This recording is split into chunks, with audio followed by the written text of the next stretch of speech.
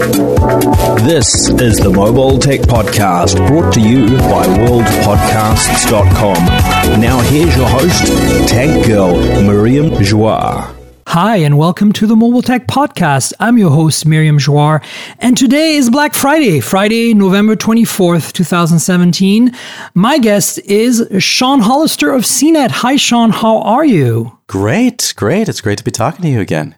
Yeah, it's so nice to have you on the podcast. I don't think I've ever had anybody from CNET on, but I mean, it's only number 29, I think. So there's a few more years and I'll have all of you. Yeah, I'd like to have Scott on at some point. So if you can put in a good word. Absolutely. I think I reached out to him, but I haven't heard back. Anyway, Black Friday, so we can talk about some deals. But you know what I really want to talk about? Because I just came back from being away for 3 weeks, is the OnePlus 5T.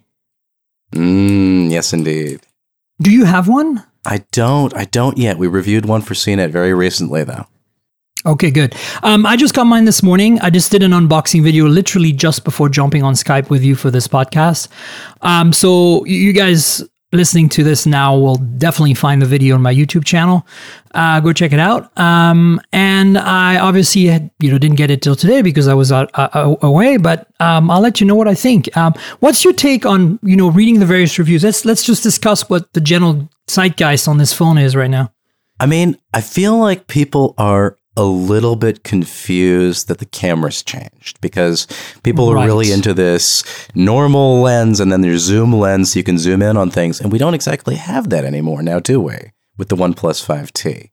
But the screen's bigger, it seems like a nicer phone in some ways. But for me personally, I like my phones a little bit smaller and I really like a great camera. And I was looking forward to having maybe a zoom camera on this one because I'd seen them do it with the previous one, and instead they're going for something a little bit different. They've got the low light camera instead as their secondary, which I think is intriguing, super intriguing. Definitely. I question that decision though. I mean, to me, why not put a good OIS system on the main camera and call it a day at that point? Exactly, which is what we just saw Google do with the Pixels, right? They said one camera is good enough if you put everything in it, and now OnePlus has two in order to get some of everything. Well, then granted, nobody else has had access. I don't think anybody else, maybe Samsung and LG are the only ones that could do this at this point, is you use the dual pixels on the sensor for depth perception and for portrait mode. So I don't think OnePlus has access to that technology. Is that exclusive to them though? I thought everybody was using Sony sensors at this point. And no, I think it's not exclusive, but it requires know-how they don't have in-house. Okay. Because I do feel like we're at the point where the camera is one of the main distinguishing pieces between one high-end smartphone and another, and they really do have that edge with the dual pixel sensors. You're right. Oh, for sure. But I mean, the dual pixel sensors using dual pixel for autofocus is a pretty common thing. It's using dual pixel for depth perception. Nobody's done that other than Google on the Pixel 2. Right, and that's the computational photography know-how. Exactly. And I think the only other people to be able to pull this off potentially at this point is LG and Samsung and maybe Apple. But I don't think anybody else has the chops to be able to do that. It requires custom coding of the ISP, I think.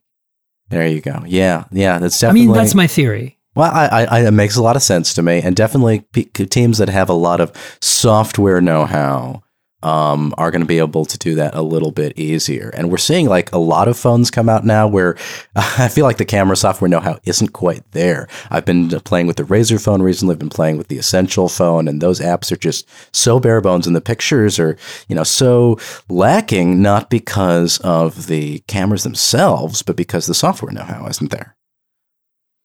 Yeah, I mean, that's definitely my take on the flagship situation right now. There is those who do the camera right and those who do the camera wrong. And in the camera wrong box, there is, Essential, there is the Razer, there is the OnePlus 5, there is the Z2 Force. I'm only picking flagship grade 835 phones here. Mm-hmm. But all those do not live up to what I expect today from a camera on a flagship, meaning what we see on Samsung's phones with the S8 and Note 8 and even the S7 prior, and then the Pixel 2, let's see, the Apple phones and the iPhones, and then what else do we have? LG with the V30 and the G6, and all of those, right? And it's like, it's vexing. It's vexing. Is. How can they screw this up? I feel like the real test, the real pain point for me is that if you load Google's camera app onto any of these 835 devices, because it was designed to work with the Snapdragon 835 ISP. If you load that onto any of these devices, it takes way better pictures often than the software that came on the phone. And that's how you can really tell it's software. You put Google's app on there, you take this leaked APK and stick it on your phone. All of a sudden, you're taking amazing automatic HDR shots all the time instead of struggling with what's on the phone to begin with. And I did that with my Essential. So, question to you. Are you talking about the Pixel 2 app or the Pixel 1 app? Because I'm using the Pixel 1 I'm actually talking about the Pixel 1 app. Yeah, I haven't even started with Pixel 2. So, Pixel 1 app is available on XDA forums or on APK Mirror or wherever. One of those sites, you can get it, and it works not on every phone. So, for example, I tried it on the G6 back in the day, which is an 821 phone, which should work, doesn't work. Tried it on the Mi Mix 2 835 phone, didn't work. And when I say didn't work is you can install the app, but it crashes the moment you launch it. Yeah. Developers are still tweaking it a little bit. Some of the some of the freelance developers out there got their hands on this. They're tweaking it to work with various phones. So maybe not. So now my APK is a little old now because I didn't go and fetch another one. But the one I got, which is from back in May or June, works fine on the Essential, and it makes the Essential actually usable as a camera phone. So much better. Right, but you lose monochrome. Well, you don't lose it because you have to start the other camera up to get the monochrome. I don't know if you're losing that much, to be honest. I haven't seen a scenario where... That's the point. I mean... Combining the two helps. It's only when you're saying, I'm going to take a black and white shot intentionally that you really get a difference. So that's when I go to the actual native camera app. I want an intentional monochrome shot. But it's sad because, you see what Huawei has done with the monochrome camera. Right? On the P10 and the Mate 9 and the Mate 10. Oh, it's phenomenal. I mean, they are doing a number of things computationally here. They started with a P9 and then it trickled down to the Mate 9 and the P10 and on the Mate 10. And it continually evolves and improves. The P9 only had basically a monochrome and a color lens that were identical in spec. And then the Mate 9 added OIS to both lenses. Oh. And then the P10 added portrait photography to that. And then the Mate 10 now adds a whole bunch of AI-based computational photography to that for both portrait and automatic detection of what's in the scene to optimize the camera settings. So basically, they do, neural network AI processing of the image in real time to say, oh, this is a sunset over a city. Right. And what should I do to the ISP to make this come out better? Kind of what Google does with Pixel 2.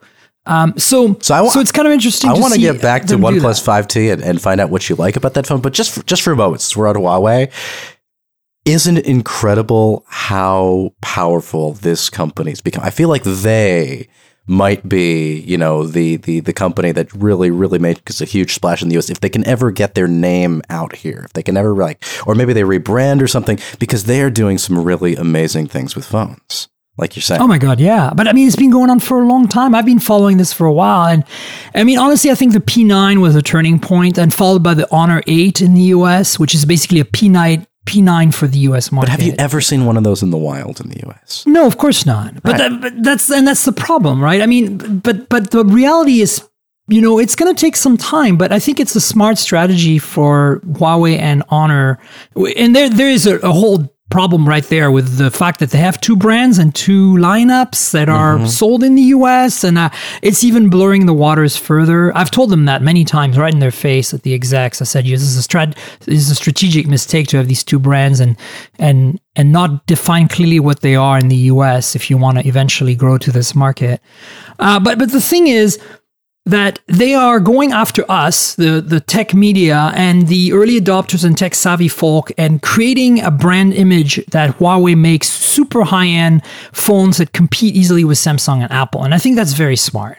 Yeah. You got to start somewhere, and you're not going to be able to get anywhere with the carriers, right, in this country. I mean, the reality is they don't care until, there's demand from the customers. They're not going to deal with it. So you got to create that demand somehow. I feel like the early adopters, that's smart. It's smart because if you just have a track record of great products and people just see time after time, if the early adopters and the tech reviewers see time after time that you're making great products, then when it rolls around and you do decide to launch here in a meaningful way, we'll be there to tell people about it. Yeah. Few missteps, though, like the Nexus 6P. That's actually a Huawei device, right? It's a great Huawei device. It's a great Huawei device until you find it boot looping on you and things. Well, I haven't had that, so I don't care. Okay. So it's a great Huawei device. I have two of them that I use extensively. I've never had an issue. It's the same thing with a lot of people are telling me, why do you love LG phones? I've only had problems with LG phones. I have never had an LG phone crap out on me. And I've used them as my daily drivers a lot, including the Nexus phones. And I don't understand what people are complaining about. I'm sure it happens, but I think it's just a vocal minority, I think there's just a few of them that had a really bad experience, and they happen to be very vocal in forums. I hope that's true. I don't think it's more of an issue than any other phone. I've got lots of phones that crap out. I've had a friend have, like a perfectly good Pixel crap out on them because, I don't know, something went wrong with the connector. It almost caught fire, It's like... Yeah. It's an HTC phone. That never happens, but right? The OnePlus 5T, so $500 for flagship specs. Yeah, the cameras are a little different than before, but this is a pretty incredible price yet again from OnePlus for what you're getting. What do you like about it? What do you not like about it? I love OnePlus. I'll be saying this. I mean, I'm slightly biased. Immediately, they're kind of like an underdog. They're they're close to my heart. I think they're there's a lot of things they've did wrong. The OnePlus 2 was definitely a mistake, I think, in many ways. And they recover from that with the 3. And the 5, I think, was a good step forward for them. Exploring this dual camera stuff, not getting it right. I knew it would be the case, but they needed to do something, right? The 3 and 3T had basically on paper what you needed spec-wise. They had a good sensor, a fast lens, f/2.0 is okay. They had OIS, but yet they didn't shine in imaging, right? So they tried something else. I think they made the wrong choice. I think going telephoto on the 5 and doing portrait mode added complexity that they did not have the expertise to handle. They should have just focused on a single lens OIS camera with f/1.7 that really, really, really nailed imaging. And then on the 5T, then they could have enhanced upon that. What they did with the 5T is kind of like fix... It's weird what they did. They basically said, we want to keep portrait mode and we don't know how to do it with a single lens, so we're going to put 2 lenses in. But we really messed up the telephoto last time, so we're not going to put that in anymore. And a lot of people bitched about the low light performance of the 5, so we're going to improve the low light performance of 5, not by doing the most obvious things that you would do, which is add OIS, but adding a second camera with a larger sensor and smaller pixels with a fast lens f/1.7 and only kick it in when the light level is below 10 lux. And I don't know if you know what 10 lux is, guys, but it's really low light. Like, you're talking about just the glow of an LED in a bedroom kind of level of light. Yeah. And so, does it work? Well, I just got the phone. I'll let you know. But my readings and my discussions with many people online has been that no, it doesn't really work, in the sense that it doesn't kick in when it kicks in so rarely, first of all. And when it does pixel binning. So it takes a 20 megapixel picture and it combines 4 nearby pixels into one. You're quartering the resolution down, right? To 5 megapixel, which is still fine. And does all kinds of computational goodness on filters and noise reduction to get an acceptable photo, which is a proven technology. PureView on Nokia, Lumia, and Microsoft phones did that for years and it worked. The problem is that it happens so rarely that the only thing this camera does is the occasional low light shot and then portrait mode. When really, it's like, it seems wasted. And, I would have done very differently. I think I would have done a monochrome sensor. like Huawei does, and combine the monochrome and color sensor at all times to improve dynamic range, which is what Huawei does. That Huawei phones have the best dynamic range of, together with their work with Leica, really shines. They incredible dynamic range because they're doing two sensors. One is focusing on light only, and one is doing the color stuff. And the light one is a higher resolution one, 20. And so they could exactly do that with a monochrome sensor instead of a color sensor on that 20 megapixel. And they didn't do that. I've never seen an application using two cameras the same way as OnePlus is. It's new to me, this concept of a 16 and a 20 megapixel, both roughly the same field of view, f/1.7, and one only kicks in low light and does pixel binning only. And then it's getting used for portrait. Weird. Seems like it's just really new and kind of dumb. and my point is when you're OnePlus, you don't have the imaging expertise. You don't do new. Okay, so you don't try. I know that's not their strength. Their strength is not to innovate. It's to bring these things down to a crazy low price while keeping the quality very high. But you know what I do like about the OnePlus 5T? You know what my favorite thing about it is? Well, guess what it is? The screen. No. It's the fingerprint sensor placement. Oh, in the back, that's fantastic. I love fingerprint sensors. Fingerprint sensor divots on the backs of phones. I loved it in my LG V30. I love it in the Pixel phones, and I love it here in the OnePlus 5T. That is where the fingerprint sensor should go because it's where your index finger is naturally going to rest on the back of the phone, and you can use it to log in immediately there. You can use it to keep the phone balanced nicely because it's got that little divot, so you got a place to have it perch and grasp it easily in one hand. I wish everybody would just give up and do that. I agree 100%. And of course, Apple's moving on to Face ID. And I think we're going to see full-on Face ID next year for everything. And OnePlus, it did introduce a Face ID Lite, fake Face ID, whatever you want to call it. It's interesting because it's not just the face vector, it's not just the face biometrics recognition that Android's had for a long time now, since the Nexus. Oh God, was it? Long time. Galaxy Nexus? Was it Galaxy Ice Cream Nexus Sandwich they introduced that, or was it earlier? I don't know. Yeah, I think it's Ice Cream Sandwich. Okay. So Galaxy Nexus, right? I think so. That sounds about right. Anyway, it never really worked very well because you could use a photo to... anyway, the point is this is slightly better because it does some more depth-ish type stuff to the signal, whatever. I don't know exactly how it works. I need to read up on it. Yeah, me neither.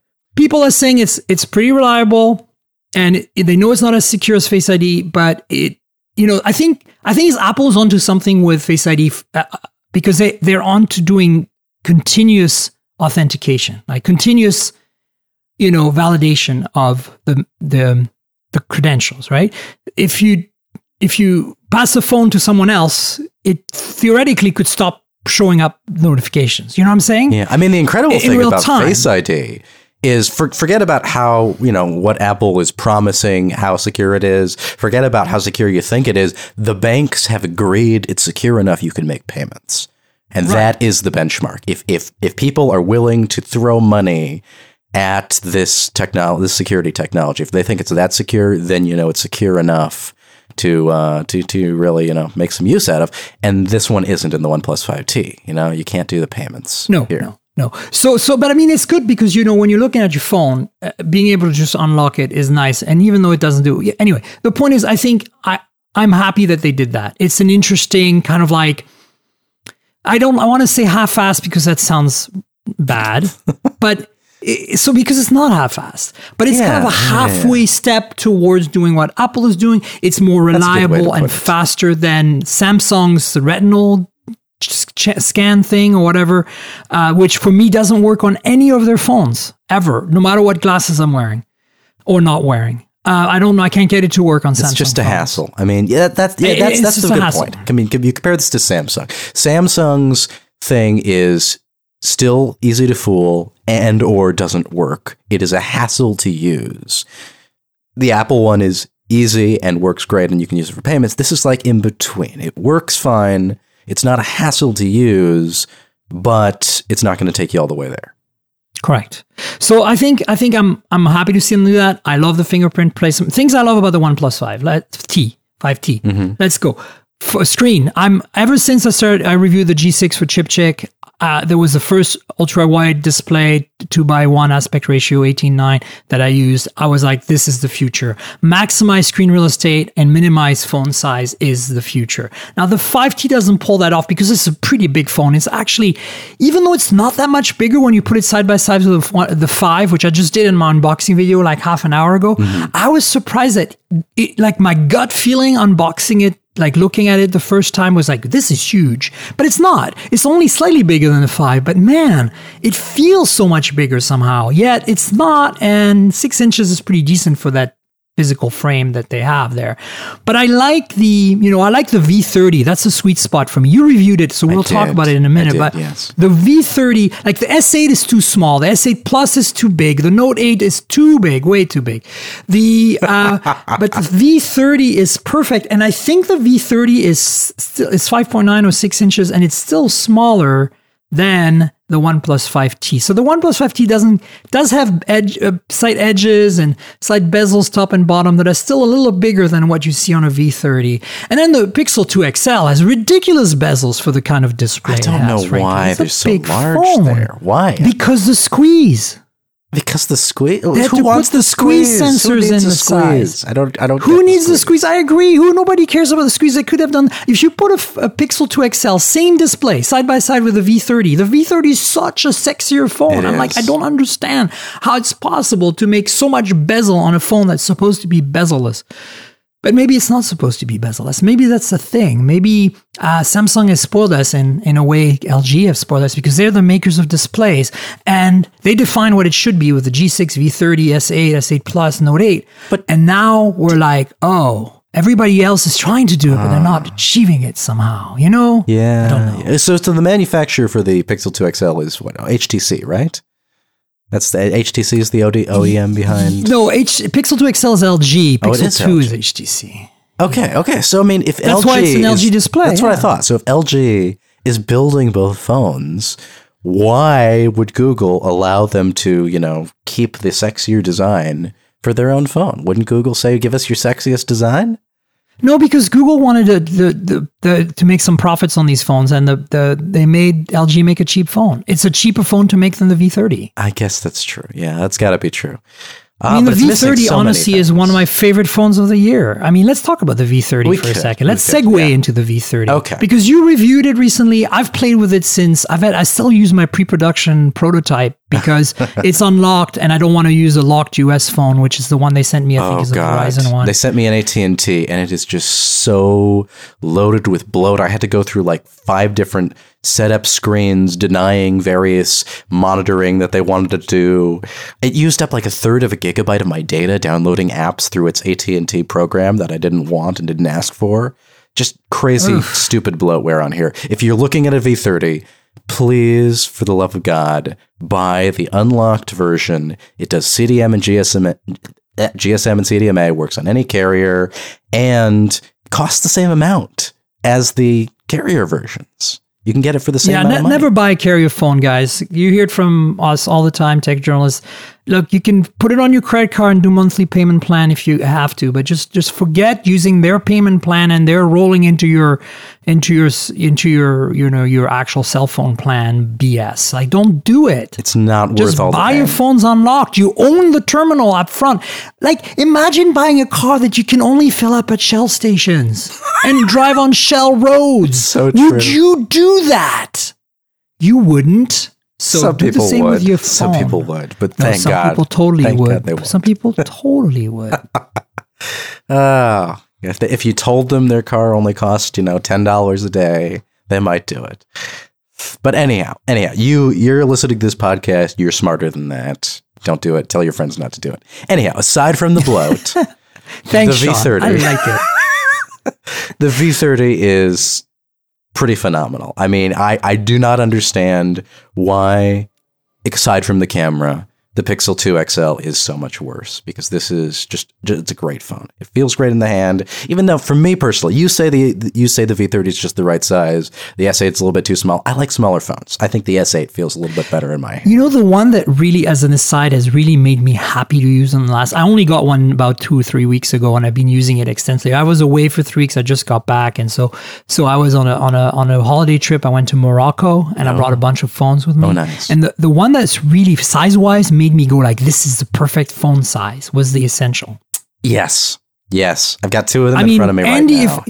Andy Rubin did a lot of things wrong in this phone's launch. I don't understand why would he do these things wrong though? He's the guy who made Android happen. He's the guy who made Sidekick happen. He's known for this incredible batch of software, and yet it's the hardware that's right about the Essential and the software that's weird. Correct. It's weird, right? But I mean, the hardware on that phone, other than the camera, look, honestly, there's actually nothing wrong with the camera if you use the Pixel app, but here's what's wrong with the camera, even if you use a Pixel app, no OIS. If that camera had OIS on the main shooter and you use the Pixel camera app, you'd be in heaven with that camera. Okay, here's the question. Would you be willing to accept a camera bulge in the Essential phone for OIS? Because they say it's to get rid of the bulge. That's the reason they did it. So it's nice and flush. The whole phone is just this beautiful monolithic slab. I would not be willing to accept the bulge because I think the design is perfect. But at the same time, I think that's BS when they're saying that they did it because it would protrude, because it wouldn't. There are like V30 OIS on the main module doesn't protrude. Has a screen on top of the camera module. I mean, it's possible. Very slightly protrudes. Like there's very but my point is, camera. You could do that on the. If you did that to the Essential, it still wouldn't ruin it. I think the point is that they can't get the modules. They cannot get the modules. They can't afford the modules.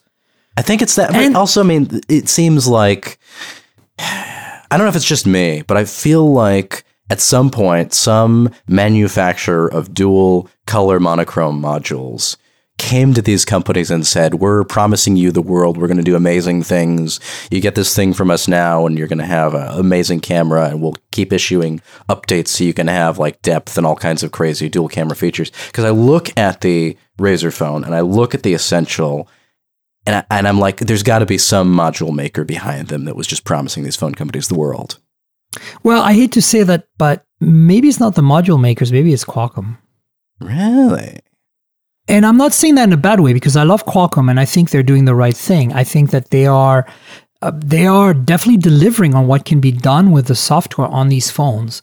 But I think they're underestimating what we enthusiasts in camera buffs deem to be important. They're looking at more as a holistic view of, imaging is part of a whole bunch of things. It's part of course, saving your memories of your family and friends and your daily life, which is why most people want a good camera today on their phones.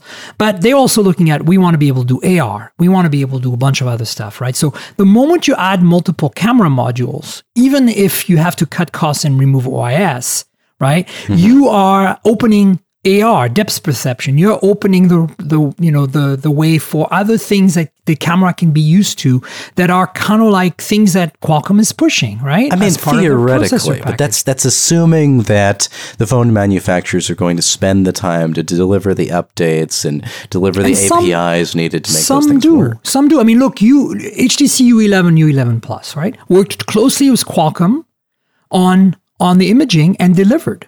Right? Yeah. OnePlus, Qualcomm offered them all the same stuff, right? Qualcomm is the same ISP and is offering the same software package to them, is offering to work with them to fine-tune things. Did they take that offer? No, because they wanted to go to market really quickly. And I think that's one of the again, I'm a big fan of OnePlus, but one of the issues they have is that they don't follow through.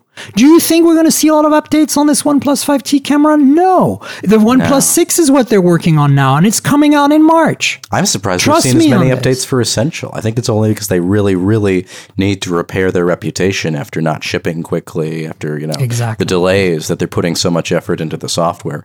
It actually is getting some updates. I don't think they're enough, but they are there. They're putting a lot of software updates into the Essential.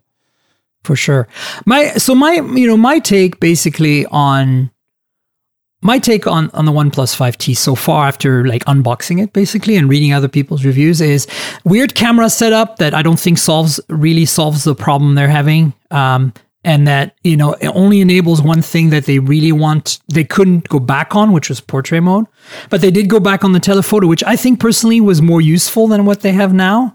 If I know the low light performance is kind of meh, I'm going to live with that. But, they removed a pretty major feature, removing the telephoto, which is a feature that, Apple has. And I think for a lot of people who don't know much about photography, seeing a dual lens system, they assume that one of those lenses is either a tele-lens or ultra wide angle like on the LG. Some of them, very few people know about the monochrome thing. And going back to Huawei again briefly, the way they're doing it is actually very interesting, because they're using they're using two sensors all the time, and they can do portrait mode and stuff. But the mono sensor is 20 megapixel and allows pixel binning and all kinds of software trickery for zoom. They have a lossless 2x zoom. So they essentially have a telephoto lens. You see what I'm saying? I guess I can see that. Yeah. But it's the same as the 41 megapixel PureView phones, right? Like they could zoom up to 4 times losslessly because the output's a 5 megapixel photo, right? So let's go back to the LG V30 though, because here we've got dual cameras being used for something that's, one, spectacular, and two, very easy to understand. And more importantly, they're not trying to do portrait photography. Yeah, there's no special depth here. There's no special portrait modes here like on iPhone. It's just you now have the ability to zoom out to do wide angle photography. You can do landscapes. Fantastic. You can do the number of times that I can't move backwards physically to take a shot, and I use the wide angle on my V30 or G6 to do it. It's surprisingly high, actually. I started shooting that way default because I'd be out and about. I'd be like, I would rather see a different perspective on my photos than I get from every other phone. I'd like to see more of the surroundings. And so I started just shooting that way. I would shoot inside my house. I'd get my my daughter, June. She just turned 1 recently. I'd get pictures of her. Thank you. I'd get pictures of her, playing with her food and playing with toys and so on. And you can get so close and get so much. You can get down like into her world with this wide angle lens. And you can't do that with a normal lens. With a normal lens, you're always a photographer outside the scene taking pictures of something over there. And with the wide angle, you are inside the scene, taking pictures of stuff all around you. I saw this Ferrari out on the street in Saratoga. I asked the owner, hey, can I take a picture of your car? I took one with the normal lens on the Samsung S8 Plus, and it was like, okay, I'm looking at a cool car. I can see the interior. Then I brought the LG V30 up right over the passenger compartment. Now it looks like you're in the car. It looks like you're driving this thing. You're inside looking at the beautiful leather interior. It's just such a difference, and I wish more companies would try this wide-angle thing, Yeah, well, so the only other person who's done it so far is Motorola with one of their phones. Let me think, what phone was it? Oh, boy. One of the G5S Plus or the X4? Which one was it? Boy, I can't remember. X4 is the new one. Yeah, well, the G5S Plus is also around this. They came out around the same time. I'm Googling it. Me too. Moto G5S Plus. I believe that's the one that's got the wide angle on it.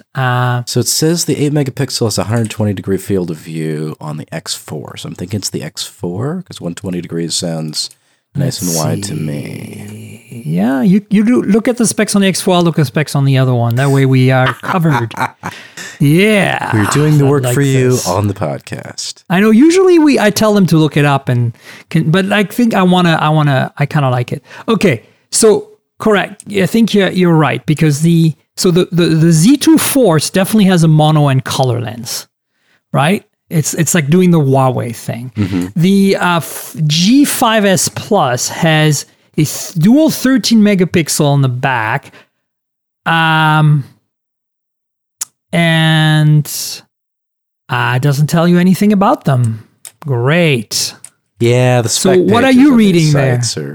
What are you reading I am not finding a spec page here on Motorola's site, which is super dumb. If you type GSM Arena has really good. I do use GSM Arena a lot of the time. Okay, here we go. Rear camera. Yeah, here we go. 8 megapixel ultra wide angle with 120 degree field of view. It's an f2.2 aperture and 1.12. So that's the X4. Pixels. Yeah, X4 has. Okay, so the X4 is the phone that Moto did. So the only other phone other than LG that can do wide angle on one lens is the X4. Incidentally, it's $60 off right now for Black Friday. That's a good deal, actually. I really like that phone. It's already I reviewed it. I reviewed the Android One version, so I don't know about the other one. But the Android One has my blessing. It's beautifully made, too. It's a glass sandwich of the best kind. $340 US for unlocked X4, pretty much anywhere right now. Newegg, Walmart, Jet, B&H Photo, Best Buy. Yeah. It's good. That's good. So anyway, going back to, I know we're talking, like we're doing circles. I love it. It's kind of great because we're touching on the 3 phones we want to touch on repeatedly, which is great. So we're not touching the Razer yet, but we'll do more. 5T. Well, I don't have, honestly, like this is a weird thing about, okay, I did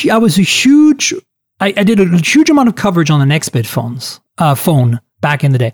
And then, I figured that if Razer did a phone, because their PR and marketing people got absorbed, that they would reach out to me. Nope, they completely ignored me. I didn't even know.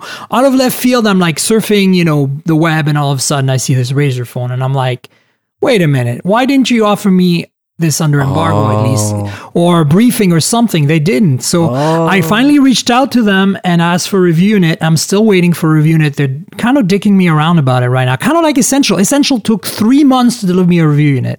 But once they did, I have to say I'm really impressed with it. Hey, folks, carriers, manufacturers, people who make phones. Miriam knows her shit. Don't dick Miriam around. Thanks, Sean.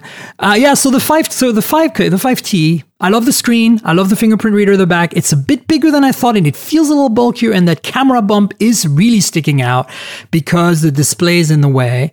And all of that is it's a little weird. In a way, it's a step forward, right? The 2:1 ratio screen, the bezel-less display, the fingerprint reader in the back.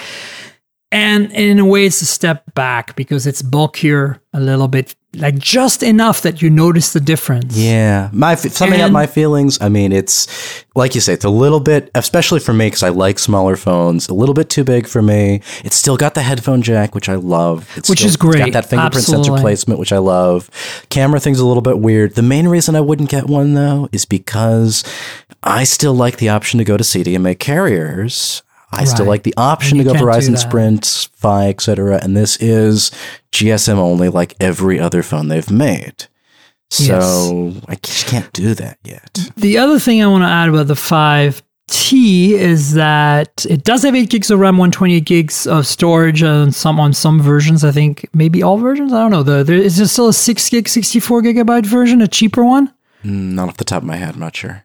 Anyway, there was on the old one, but us reviewers, they always send us the best one. So the one I have is 8 gigs. 8 gigs kind of overkill, but at the same time, $500. Like you're getting a Snapdragon 835 flagship phone with a wide angle, like a widescreen display for $500. That's half the price of equivalent phones from the competition, or at least 2/3 of the price if you buy a G6 V30 S8 at a discount. Okay. Pretty impressive. But if we're talking about $500 for that Snapdragon 835 phone, we got to talk about $500 for the Essential. So let's talk about the Essential. As I said, 3 weeks now playing with it on this vacation/break I took. And I love the form factor. The size is absolutely perfect and it's all screen. It's gorgeous. And I like that. It's great. Also, camera has issues. The white model. You don't get the fingerprints on the back the way you do with the black one. I have the white one, and when I unboxed it, I had a little mini orgasm. You should watch that video on my YouTube channel. It's pretty funny. I was like, oh my God, I love white phones. And they send me a white review unit, and it's so sexy with the titanium, the bare titanium color. Oh, yeah, it's a sexy phone, perfect size. And with the Pixel camera, the camera is serviceable. Remember that the Pixel did not have OIS and did really well that way. And this is the same thing, basically a pretty decent fast lens with a pretty decent sensor and a decent camera app software-wise will give you quite some great photography on the Essential. So you're not completely SOL. It's what, $450 right now? Oh, is it down to $450 now? I don't know. I don't know if they've got a Black Friday deal. It was $500 was the price drop. If they've got a Black Friday deal, I suppose it'd be a little. I think it's $450. Let me look. Some ridiculous number like that. No, we're at 500 still. 500 right now. Okay, 500. Okay, well, 500. There you go. I mean, that's a tough call, honestly. Because it's kind of unique and different, I would go for the Essential, because I don't think the camera on the 5T is going to be any better. Yeah, I mean, the hardware on this. I mean, the camera is. You're right. I don't think the 5T will necessarily be better camera. I do want to say you're still getting a better camera in a Pixel, in a Samsung, even the LG V30. But if you're looking at $500, right? You don't only have $500 to spend. So you're not getting the best camera, but for $500, this is pretty phenomenal. I'm actually having to re-review this phone for CNET, because when I reviewed it the first time, I said, I think I've got a quote here, we deserve more than this unfinished phone. I was like, $700, no way. The camera app's terrible. The battery life's merely okay. No headphone jack. For $700, you want more than that. For $500, though, its closest competition is the, now there's the OnePlus 5T. And then there's phones like the Motorola Z2 Play. So we're talking about a lower class of camera, like the Z2 a lower class of processor. Yeah. And saying all that, the Z2 Play is the phone I just bought for myself 2 months ago. It is my phone now because of the battery life. The battery life on the Z2 Play is already fantastic. And then you could stick a battery pack onto it with the magnetic mods. Yeah, I know. I just bought one. There was this crazy deal on AT&T has this deal for $10 for the Incipio Moto Mods battery pack, which gives you like 150% battery life, and it does both forms of wireless charging. It's normally $80. It was $10. And I was like, okay, maybe I should just buy That's 3 totally of these. Worth it. Yeah, for sure. And then have battery for days. Excellent. I like the Z2 Play. Like I keep telling people, if you had to pick between the Z2 Force and the Z2 Play, buy the Z2 Play. It's true. It's so true. Because headphone jack, because honestly, if it's a single camera, it's a really decently sorted camera, actually, for a mid-range camera. It's okay. And you get the Moto Mods, and the same industrial design as the Big Brother, but you don't get a scratchable screen like the Big Brother. Well, it's shatterproof though. You could drop that Z2 Force screen over and over. Do you know how it's scratched on everybody? It does, everybody has scratches out the kazoo. All you got to do is you put a tempered glass screen protector on your Z2 Force. When you drop it, that thing breaks, but your screen doesn't, and you don't get the scratches either. It's the best of both worlds. That's true. Speaking of scratches, and this is because I blame the Sahara Desert where I was, the screen on my Essential is scratched to shit. Like, I cannot believe.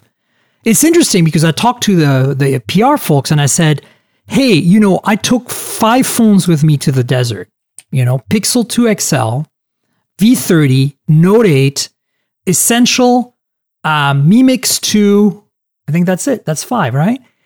And of all of them, the only one, and they saw the same action, I tried to not dump them in the sand, but, in the desert, you're going to end up with some sand in your pockets accidentally, like tiny amounts of it, like little grains of it, not like buckets of sand in my pockets. And so I was prepared from a few scratches from the sand, and none of my phones have scratches except the Essential. And the Essential is not the back, just the front. Here's the back is ceramic. Here's my question. Are any of your other phones using Gorilla Glass 5? Probably not. I might get in trouble for this, but this is something I've been starting to investigate a little bit.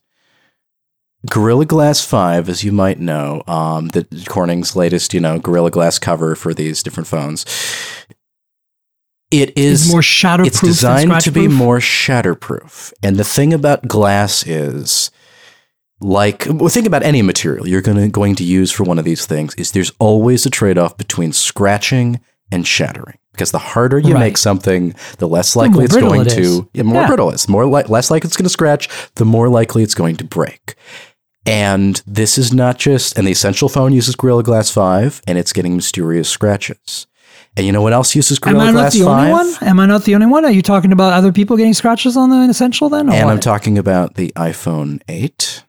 And I'm talking about the iPhone 10. And I'm talking about what was the other phone I tried the other day that mysteriously got a scratch? And so I was playing around with this stuff, and I was like, wait a second, where did these mysterious scratches come from? I walked into an Apple store with an iPhone 8 that I was trying to fix an issue with, and all of a sudden there was this crazy scratch on the screen. It's like, what's going on there? And I was like, oh, interesting how all of these Gorilla Glass 5 phones are getting scratches where the Gorilla Glass 4 phones weren't. It's weird. So I think there's something going on there. My Essential phone is a really bad example now, because if you look at the front glass, it's not immediately visible, but the moment you get a bit of an angle and a reflection on it, you're like, whoa, what happened? Sahara Desert sand is what happened.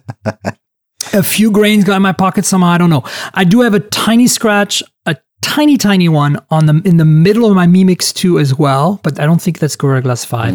And then my Pixel 2 XL is spotless, my Note 8 is spotless, my V30 is spotless. It's very weird because they all got used in the same conditions in similar pockets. I do not understand it. As an aside, on this trip, I used the Pixel 2 XL as my main camera shooter, particularly for low light shots. I used the V30 for all the wide angle shots, the Note 8 for all the telephoto shots, right? Of course, the luxury I have here. Wow. And then the Essential and the Mi Mix 2 were kind of like wild cards. I was like, well, I just received them before flying out. Might as well just take them on the trip and see what happens. And the Essential, as I said, with the Pixel camera app is great. The Mi Mix 2 has a decent camera out of the box, but you can't install the Pixel camera. Yeah. The drawback of the Mi Mix 2, I love the phone in every way, but it's a bit bigger than I'd like it to be, even though it's bezel-less on 3 sides, is that the drawback is that the camera app is kind of crap. Like, there's no auto HDR at all, so you have to manually switch HDR on and off.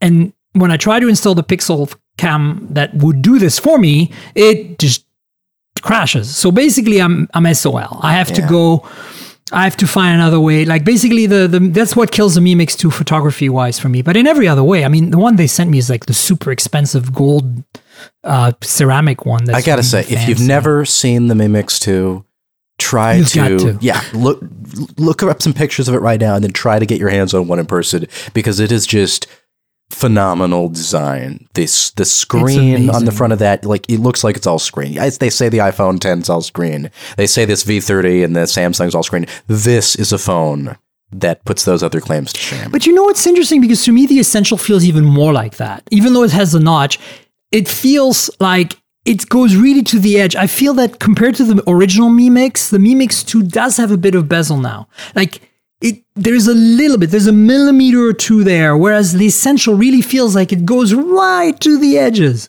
The camera notch kind of kills it for me. I mean, I know some people it's a polarizing thing. Some people care about the notch, some don't. I like the way the notch looks in certain apps, like in Google Maps. It's kind of cool that you got that little dip there. But overall, it kind of kills that effect for me. Also, with the white version, you kind of get that halo around the edge. So when you're looking at it out of space, you don't just see the screen, you also see that white halo. Right. But I don't know. For me, the Xiaomi just blows me out of the water. And that's not just the Mi Mix 2. Earlier Xiaomis, too, have been doing this. You know, you look at it and it's kind of just screen is what you see. Even when it had bezel, it just blended into the bezel beautifully. So here's what's interesting. I went to Corning's website, and Gorilla Glass 5 is on the following products. A whole bunch, but I'm not going to read them all, but the ones that matter to us.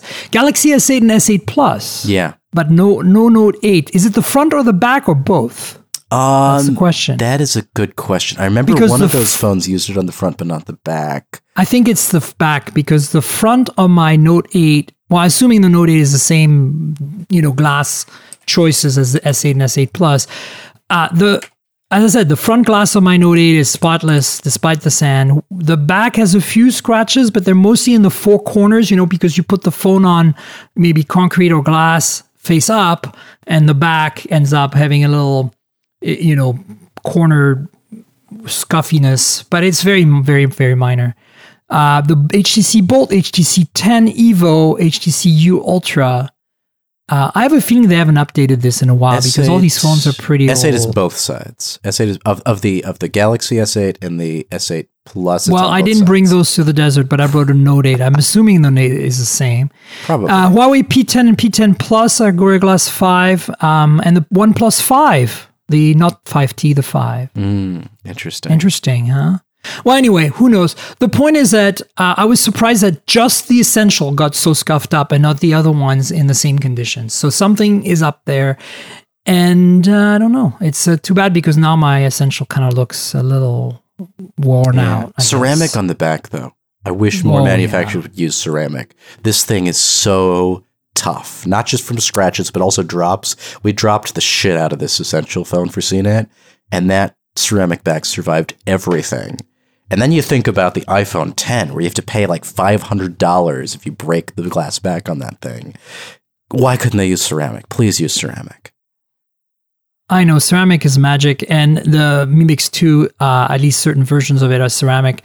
The one I have is it's gorgeous. It's beautiful. I'm really impressed with the industrial design and the user friendliness of the form factor of the Essential.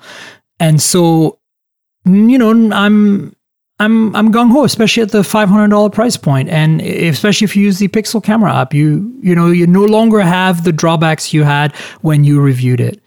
And then the V30 is a phenomenal phone. The audio on that phone, oh my god, the audio out of the headphone jack on the V30 is just sublime. The speakers are shit. Sublime, speaker, I should say. But but the headphone jack is bad. It has a headphone jack for one thing, because this is a water resistance IP68 phone that has a headphone jack. Only Samsung's phones and this are water resistant with a headphone jack, and this thing is correct.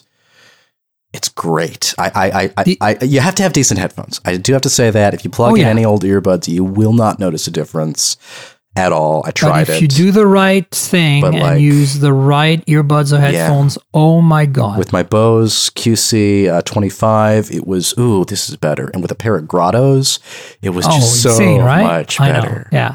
Yeah, I agree. I mean, if you're an audiophile like I am, like this is, I listened to that phone on on this trip as my main audio listening device with headphones, and it was, beautiful and amazing to be able to just, kind of like absorb that musical goodness when I was in, maybe like a stressful travel environment, like an airplane or whatever. Just great. And no other phone I have delivers that right now. It's kind of an ignorance is bliss thing. I mean, it's kind of an ignorance is bliss thing because you don't know what you're missing, and I suppose you could keep not knowing what you're missing, but I do wish that there were more headphone jacks, and if they're going to be putting headphone jacks in products, maybe think about adding this, digital audio converter, the nice quad DAC they stuck in this thing, What I want to see is a quad DAC, hi-fi DAC, the ESS chip that's in there. Mm-hmm. I want to see the first company to make that into a USB Type-C dongle. And then it solves the problem. Then we have that on any phone. I'm not for dongles. Sorry.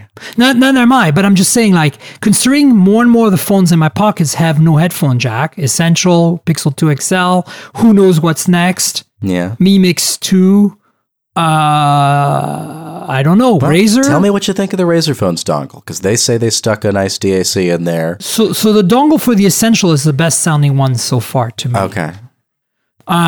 The second best one, believe it or not, is the Pixel 2 XL and Pixel 2 dongles. The worst sounding one so far, and this is really sad considering HTC's history with really high quality audio, is the U11s. Really bad. Avoid it at all costs. Go to the Google store, buy a Pixel 2 dongle, which is readily available and easy to get and easily shipped in the US, and replace your U11 dongle with that. They're cheap. Trust me, too. you will be. They don't cost a lot. Yeah, it is insane how bad the U11 one sounds. It is just the crappiest, cheapest DAC and headphone amp they could stick in there. Whereas the Pixel 2, they seem to have kind of done a nice balance between quality and cost. And I think the Essential one, they didn't care about cost because they were going for that premium thing. And so, of course, I don't know if you can buy the Essential dongle readily or not, but the Mi Mix 2, I haven't tested the dongle yet, but I'll let you know what I discover. Okay. It's got to be pretty decent. Anyway. So if we're talking about audio quality, We're talking about crazy audio. And if we're talking about ignorance is bliss, we got to talk about the Razer phone some more. Because, okay, just two things you should know about the Razer phone. Three things you should know about the Razer phone. One, it's way too expensive at $700. This is another phone that came out at $700, should be $500. Like it will be soon. I'm sure. Worry. Yes, it will. Either that, or like many Razer products, it will simply disappear, because that also happens with Razer products. Very often, they'll make something for a small group of people and just say, "Hey, we made it. We made a big splash in the PR landscape. We made a lot of noise, and now we're going to just disappear this product." That happens too. But maybe it'll go down to $500. I'm hoping it does, because at $500 at any price, but especially $500 when this phone actually becomes reasonably priced, the speakers on this thing are insane. Ah, that's what I heard. They get so loud that people do not want to be in the same room with me. Have you made enemies at work? Not yet. But without getting ridiculously distorted, they're actually reasonably clear. And I'm not saying they got bass. I'm not saying this is a phone all of a sudden that can replace real speakers in your house. But I tell you, this phone, the speakers on this phone, single-handedly create the argument for why laptop manufacturers have no excuse with shitty speakers. Because these speakers blast the crap out of any laptop I've ever used. No question. In terms of volume and in terms of clarity. I put them next to, and all the other phones I got in my house. And not only can you not hear the other phones over the speakers here, but it sounds way better and clearer. The exception is if you take one of those giant, practically Bluetooth speaker-sized Moto mods, and you stick that on the. I was going to say, is it better than the JBL? It is not better. Exactly. Is it better than? It's not universally better than the JBL Sound Boost, because the JBL Sound Boost that's a pretty good mod. Has bass. It's a great sounding mod. It's a good sounding mod. It's a good sounding mod. Yep. It's got bass. It's got some clarity. I would say that for mids, the Razers are actually clearer in some of the scenarios I've used, probably because they're focused on that. But they just get so freaking loud and kind of clear. And it's amazing that they do that, and laptop manufacturers have no excuse anymore. But why do I want a pair of super loud speakers on a phone?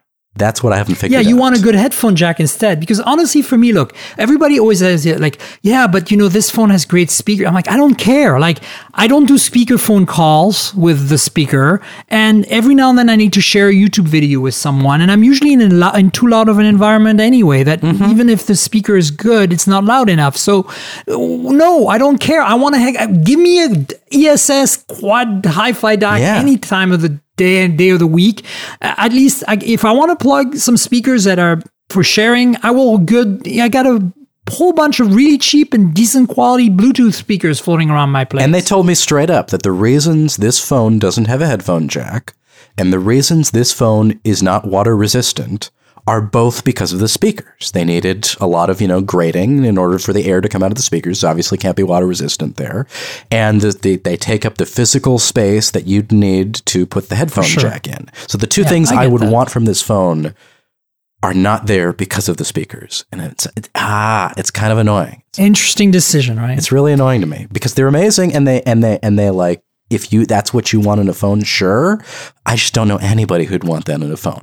But the other piece, ignorance is bliss again, is the screen. 120 hertz display on this thing. It's a big deal. I agree. It is a crazy big deal. And I don't know if anybody's ever going to realize how big a deal it is, because most people are never going to touch one of these phones.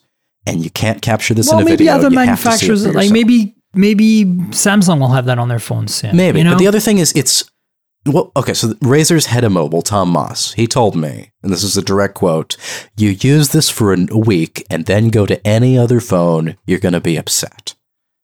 Because I believe it. The screen is so smooth, he claimed, that you go back to other phones, they look choppy. Well, you know what? I just did, and it's true. Every other phone on my desk here, I've got an LG V30, I've got an Essential phone, I've got a Moto a Z2 Play, and I've got an iPhone 8 Plus here. All of them look choppy now that I've been using this Razer phone. It's crazy. Yep. Like Android phones have always been a little bit choppier than iPhone, even with, their, what was that software rendering technique they added to Android a while back? I can't remember what it was, Project Butter or whatever. Butter, they added Butter to Android. It was kind of funny. Anyhow. Butter. It still wasn't quite up to Apple standard. And yes, even now, I'm looking at this iPhone, and it's not as choppy as the Android phones, but it still looks choppy compared to the Razer. I've gotten used to this ridiculous smoothness all the time, and now everything else looks terrible. You are now a slave to the black monolith, Sean. I know, but I'm not going to buy this thing because I don't have a headphone jack, and I don't need the speakers, and it's, too much money. And so I hope that I'm just going to get used to 60 hertz screens again. Maybe in another week or two of not using the Razer phone, I'll be back. But it makes me think that this is where phones are going to go shortly, that they're going to go to the 120 hertz screens because it's this form of lock-in almost that for sure manufacturers will have to. It's like else. Retina. Once you live with Retina, right? Like I have Retina on my laptop, but I don't have Retina on my desktop. And it's like every time on my desktop, yes, I enjoy the screen real estate, but right? It's rough. Yeah. It's rough. Yeah. So I think, what you need to do, Sean, is go find a phone that runs at 30 hertz for a while. Like a Moto E4. Not that that's a bad phone, but I don't think it runs at 30 hertz anyway. But I'm just saying, like, find something really cheap and low end and get back in the groove, okay? All right. I'll try to do that. Let's finish this podcast with one more topic, which is 10th anniversary of Snapdragon. Yeah, Snapdragon. That was last week or the week before, I can't remember. But it's been 10 years since the Snapdragon S1. Wow. Which came on the G1. Or the HTC Dream, technically, which I think is actually... Did they even call it Snapdragon then? I don't think so. I thought it had like alphanumerics or something. Retroactively called it a Snapdragon. But... I'm going to look it up right now. 10 years, it's been quite the Snapdragon adventure. I have an HTC Dream right here, by the way. Of course you do. Doesn't everyone? Of course. It was my first phone. So what's your take on Snapdragon of 10 years? How much we've changed in 10? Remember, single core 700 megahertz. Yeah. I mean, it's kind of taken over everything in the United States at any decent, mid-range to high-end phone. They're all Snapdragon, but it's not because, Snapdragon is great. I like the chips. I like what they do for me. The integrated graphics in them have always been decent. The connectivity's always been pretty good. But the reason they're so ridiculously popular here is not because of any of those things. It's because of Qualcomm's crazy market power and their crazy, exclusivity arrangements and deals with these companies behind the scenes. And the fact that, as Miriam was alluding to earlier, that they build entire phones except for the externals for companies, which then tweak them and turn them around and turn them into the phones you see in front of you. They do so much of the legwork. There's nothing wrong with that. Nothing wrong with that at all. But it's this thing where it's great that they are good at what they do and they build great products, because if they had this kind of power they did and didn't, the phone market wouldn't be very good right now. No. Honestly, there are not that many players anymore in the chipset market, right? There's Apple, which keeps it all to themselves and has it made by Samsung for them, right? Manufacturing wise. So far, yeah. So far for the 10 nanometer or whatever. Then there is, of course, Samsung doing Exynos, but we haven't seen an Exynos phone in the US in a while now. No, they sell them abroad. So we don't really know if they're competitive or not. Yeah. I'm sure that Ars Technica has done some deep research on that. Or who else would have done some deep research on that? Anandtech, if they're still around? Yeah, Anandtech's still around. Anand works for Apple now. No, I know. Anand and Brian both Clark. work for Apple. They both work for Apple. So they lost some of their brains, but they still do a lot of great stuff in Anandtech. Okay, good to know. And then there's Kirin, right? There's Huawei has their own chipsets, which are really good, really strong. Kirin 960, I think, is the latest right now. Something like that. And then we have MediaTek, which is meh. Of course. I don't know why they haven't I mean, I guess that's not their forte, is high end. They focus mostly on the lower end of things and affordability. Yeah, and they make a lot of money doing that. So, I mean, they don't need to. They don't really need to go high end, but it does mean that there isn't a lot of competition for Qualcomm. And then, of course, there's NVIDIA, which is only in its own NVIDIA products and in the Nintendo Switch, because they got pushed out of the phone market. They couldn't really get into it. So they don't really count. They didn't have the modems. They don't really count, right? Yeah, they don't really count. And then Intel doesn't really count either, even though they've made some Atom-based phones in the past. So really, we have Qualcomm, Samsung, Huawei, and Apple. That's it. Yep. I mean, MediaTek doesn't count. Yep. So there you go. So, I mean, obviously, if you are a smartphone manufacturer, Huawei seems to be keeping the high-end stuff to themselves. Apple is obviously keeping everything to themselves. Samsung seems to be keeping the Exynos high-end stuff to themselves. So what do you have left? MediaTek? Meh. Or Qualcomm. And that's, that's just a huge achievement, I think, for an American company based in San Diego here to have really become such a dominant force. And I think the other reason for that is Qualcomm, it's not just really a chip maker. They are a radio maker. Yes. They are the people who invented CDMA, the kind that's used by Verizon and Sprint, which actually set up the groundwork for what we call WCDMA used by GSM for 3G, HSPA. They showed the world that CDMA was a thing that could be used for faster data. And then the European, rest of the world consortium of GSM association and stuff went ahead and drafted the 3G spec with that, based on that technology. And then, they've been very significant player in LTE and the development of LTE. And instead of kind of doing the us versus them thing that they did back then, because they were in bed with the US carriers a lot, they actually kind of joined the GSM consortium to be a part of the LTE thing so that they could very early on include LTE chips in the phones that were power efficient, and then eventually bundle this together inside the system on a chip inside the actual processor. And that's the big thing that Qualcomm has brought to the table. They were the first to really do this, which is to integrate LTE and 3G and 2G and all Bluetooth and Wi-Fi and GPS all in the same chip as the processor. And that's what really pushed everybody else out of the market, because Intel couldn't do that, NVIDIA couldn't do that. They tried. They really tried. But they weren't able to do that, and they especially weren't able to do that with LTE. They were able to do it with 3G technology, but when it came time to do LTE, which is what everybody wanted, they just couldn't do it in a speedy and power efficient way. It took them forever to do it at all.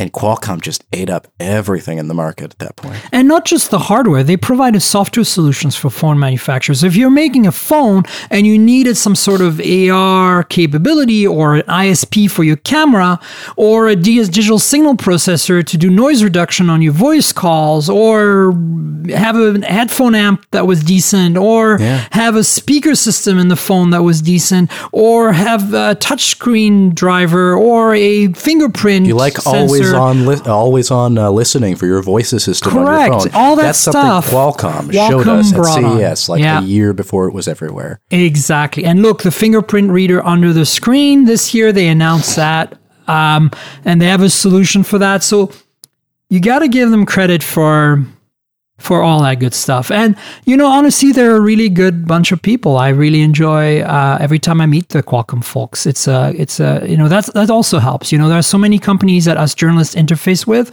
and we kind of, grind our teeth, right? You know what I'm talking about? Yes, indeed. And Qualcomm is always just super nice and super friendly and super accessible. You email them, you get the answers you want. It's just nice. It's kind of like, folks like Jeff at HTC and Eric at OnePlus, people who really care about the way they work with journalists, and these are kind of people who make our jobs so much easier. Indeed. So CDMA CDMA. Let's talk quickly about CDMA. Okay. I know this is something very important that a lot of people don't understand. So can you give us the 2 minutes cliff notes, because we're kind of running out of time? Yeah. So like Miriam and I were just saying, CDMA is this 2G and 3G radio technology, mostly 2G, I guess, is the base of it, that Qualcomm had this big hand in, and is kind of one of the big reasons they're still so dominant in the United States, because if you want to make voice calls on Verizon and on Sprint and activate your phones on those networks and some of the white label networks they work with, you've got to have CDMA radios and antennas in your phone. But those networks are going away. In 2019, Verizon is sunsetting, late 2019 and into 2020, Verizon is sunsetting its CDMA network. It's trying to push everybody onto LTE. Woohoo, finally! And this is a big freaking deal because, one, it allows manufacturers to use chips that are not necessarily Qualcomm radios or have to pay licensing fees to Qualcomm in order to get their phones up and running on networks. And two, it means that all of the voice calls we're making can be on LTE. It can all be data instead of having to work with the old telephone networks necessarily. And we can move to more sane models for all of this stuff, assuming that there isn't so much profit in keeping things confusing that the manufacturers and carriers stick with something dumb anyway. True. And so in terms of phones, like I'll give you an example, the HTC U11 was the first phone on Verizon that was LTE only. So it's starting. There are some phones out there that that only use the LTE's network. And so when you do a voice call, it's over LTE. And so of course, if you're in a 2G, 3G legacy CDMA area, with those phones, you're not going to get any signal. But hopefully you aren't, and hopefully they fix that so that you won't be. Well, I mean, obviously they've got a pretty good rollout, Verizon, on LTE, and so it's closing the gap. But that's the only thing you should be aware of, is like if you are in an urban center or suburban area, anywhere where you see LTE on your Verizon phone, you can go with one of those phones that doesn't support CDMA and you'll be fine. But if you're in an area where oftentimes your phone goes to 3G or CDMA or EVDO or something like that on the display, then you're going to be SOL if you buy a phone that doesn't support CDMA anymore. Yeah, look at that indicator on the top of your phone. If you see it go into one of those technologies, that means that in that area you just don't have the LTE yet. But what I'm really excited about is that soon I'll be able to buy phones, hopefully, like the Razer phone, which I'm not going to buy, or the OnePlus 5T from companies that just can't afford to make multiple versions of their phones for CDMA and for GSM. They stick with GSM because it's less expensive, and most of the rest of the world is already just GSM anyway, because they're all on LTE. Theoretically, in the near future, any U.S. carrier, I could take one of those phones and it is correct. To another carrier, because they'd all be on the same technology instead of relying on CDMA.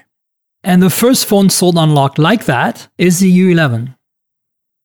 So if you buy the unlocked version of the U11, not the Sprint version, but the unlocked version, it will work on Verizon. It's officially supported by Verizon, but it's LTE only. Nice. So we should wrap it up, Sean. Yeah. What can you tell the listeners about yourself? Where can they find you on Twitter and all that other good stuff? Oh, yes. Starfire2258. That's STARFIRE. The digits 2, 2, 5, and 8 is my zany Twitter handle, which carries over from a long time ago in high school. And then I'm at CNET.com. You can read my work there. I just did a whole bunch of Black Friday stuff, including a huge gaming deal guide. So if you want a PlayStation 4, Xbox One, or lots of games, there are great prices there right now that are running out. Hopefully they'll still be available over the weekend if you're listening to this then.